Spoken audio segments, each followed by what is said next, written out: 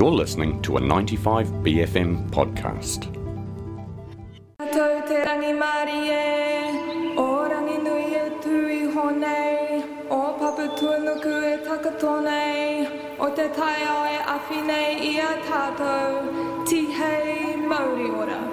This is The Green Desk on 95 BFM.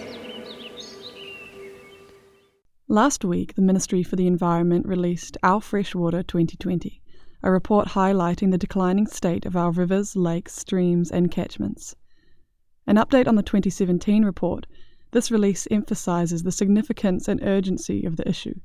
It acknowledges that while many changes to freshwater ecosystems are slow to reverse or irreversible, the impact of species and ecosystem loss on our identity, well-being, cultural values and economy would be profound.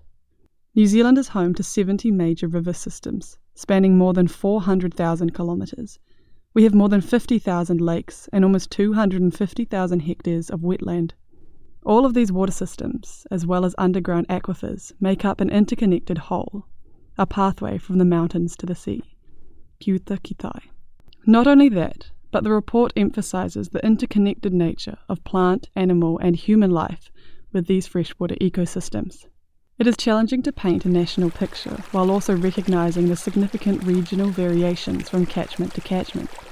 But the report has identified 4 common threats to fresh water: habitat changes, pollution, water use and climate change. Although they are discussed in separate sections, the report illustrates the compounding effects of these issues with the story of the inanga, a freshwater fish species under the umbrella of whitebait. Te Take Tuatahi, Issue 1, Habitat Changes. Land use, introduced species, and modification to waterways, such as obstructing river flow and draining wetlands, all affect our native freshwater species, habitats, and ecosystems. As of 2017, 76% of our native freshwater fish species were either threatened or at risk of extinction. Conservation Minister Eugenie says reducing sediment and barriers to fish migration is needed to ensure the health of fish populations. This report warns how the loss of such species and ecosystems could have significant impacts on our identity, well-being, cultural values and economy. Te Take Tuarua, Issue 2, Pollution. Farming, forestry and urban development can result in excess nutrients, chemicals, pathogens and sediment entering our freshwater. Almost half of our rivers flow through catchments modified by agriculture, plantation forestry or urban settlement.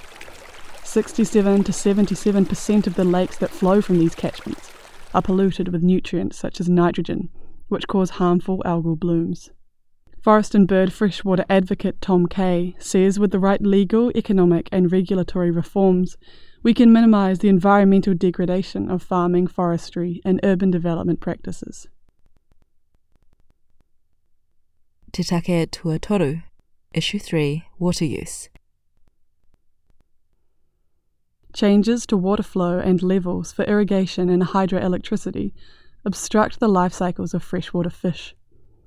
Low river flows also mean increased water temperature, increasing the concentration of nutrients and pathogens in waterways. In 2017, the amount of irrigated agricultural land in New Zealand was almost double that in 2002, making it the largest water user in the country. Tom Kay from Forest and Bird once again says low irrigation farming models that use less water should be promoted, along with more diversified crops and fewer animals on farms. Te Take Tuawha, Issue 4, Climate Change. Climate change affects where, when, and how much rainfall and drought occur. As the frequency of extreme weather events also increases, our food production, economy, health, and culture will be impacted. Already the report shows that between the years 2000 and 2014, 9 of the years recorded below average rainfall. Chris Allen, a Federated Farmers Environment spokesperson, says greater investment in water storage is needed for primary industries as well as in our cities and towns. This would allow water to be harvested in the wetter months, taking the pressure off government to give out emergency drought funding, as was the case in parts of the country this summer. Climate Change Minister James Shaw emphasises action on climate change will not only improve our economy and communities, but the quality of our freshwater too. In the wake of the report, many environmental groups are looking forward to the government delivering on the essential freshwater program to prevent and reverse the degradation of waterways. Marnie Prickett from Choose Clean Water says clean and healthy waterways are the foundation of our country's mental and physical well-being. At a time when health is at the forefront of most New Zealanders' minds, she implores the government to finalise long overdue freshwater reforms. Minister for the Environment David Parker recently proposed a draft national policy statement for freshwater management, which would impose a limit on the amount of nitrogen runoff farmers can allow into waterways. However, the statement has been criticised for lack of farmer consultation in setting the nitrogen limit. Parker also notes the Resource Management Amendment Bill, which is currently before Parliament, will also have a role in improving freshwater health and mitigating the effects of climate change. He adds, of course, that the primary focus for the government right now is responding to COVID-19.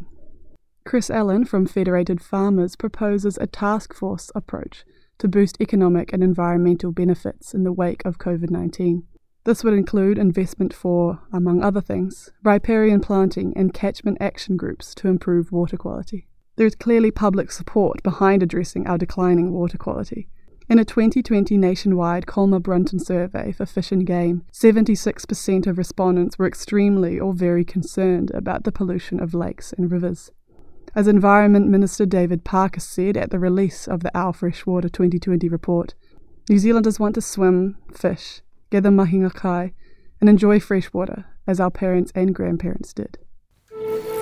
That was the Green Desk on 95 BFM. Tihei Modi Order.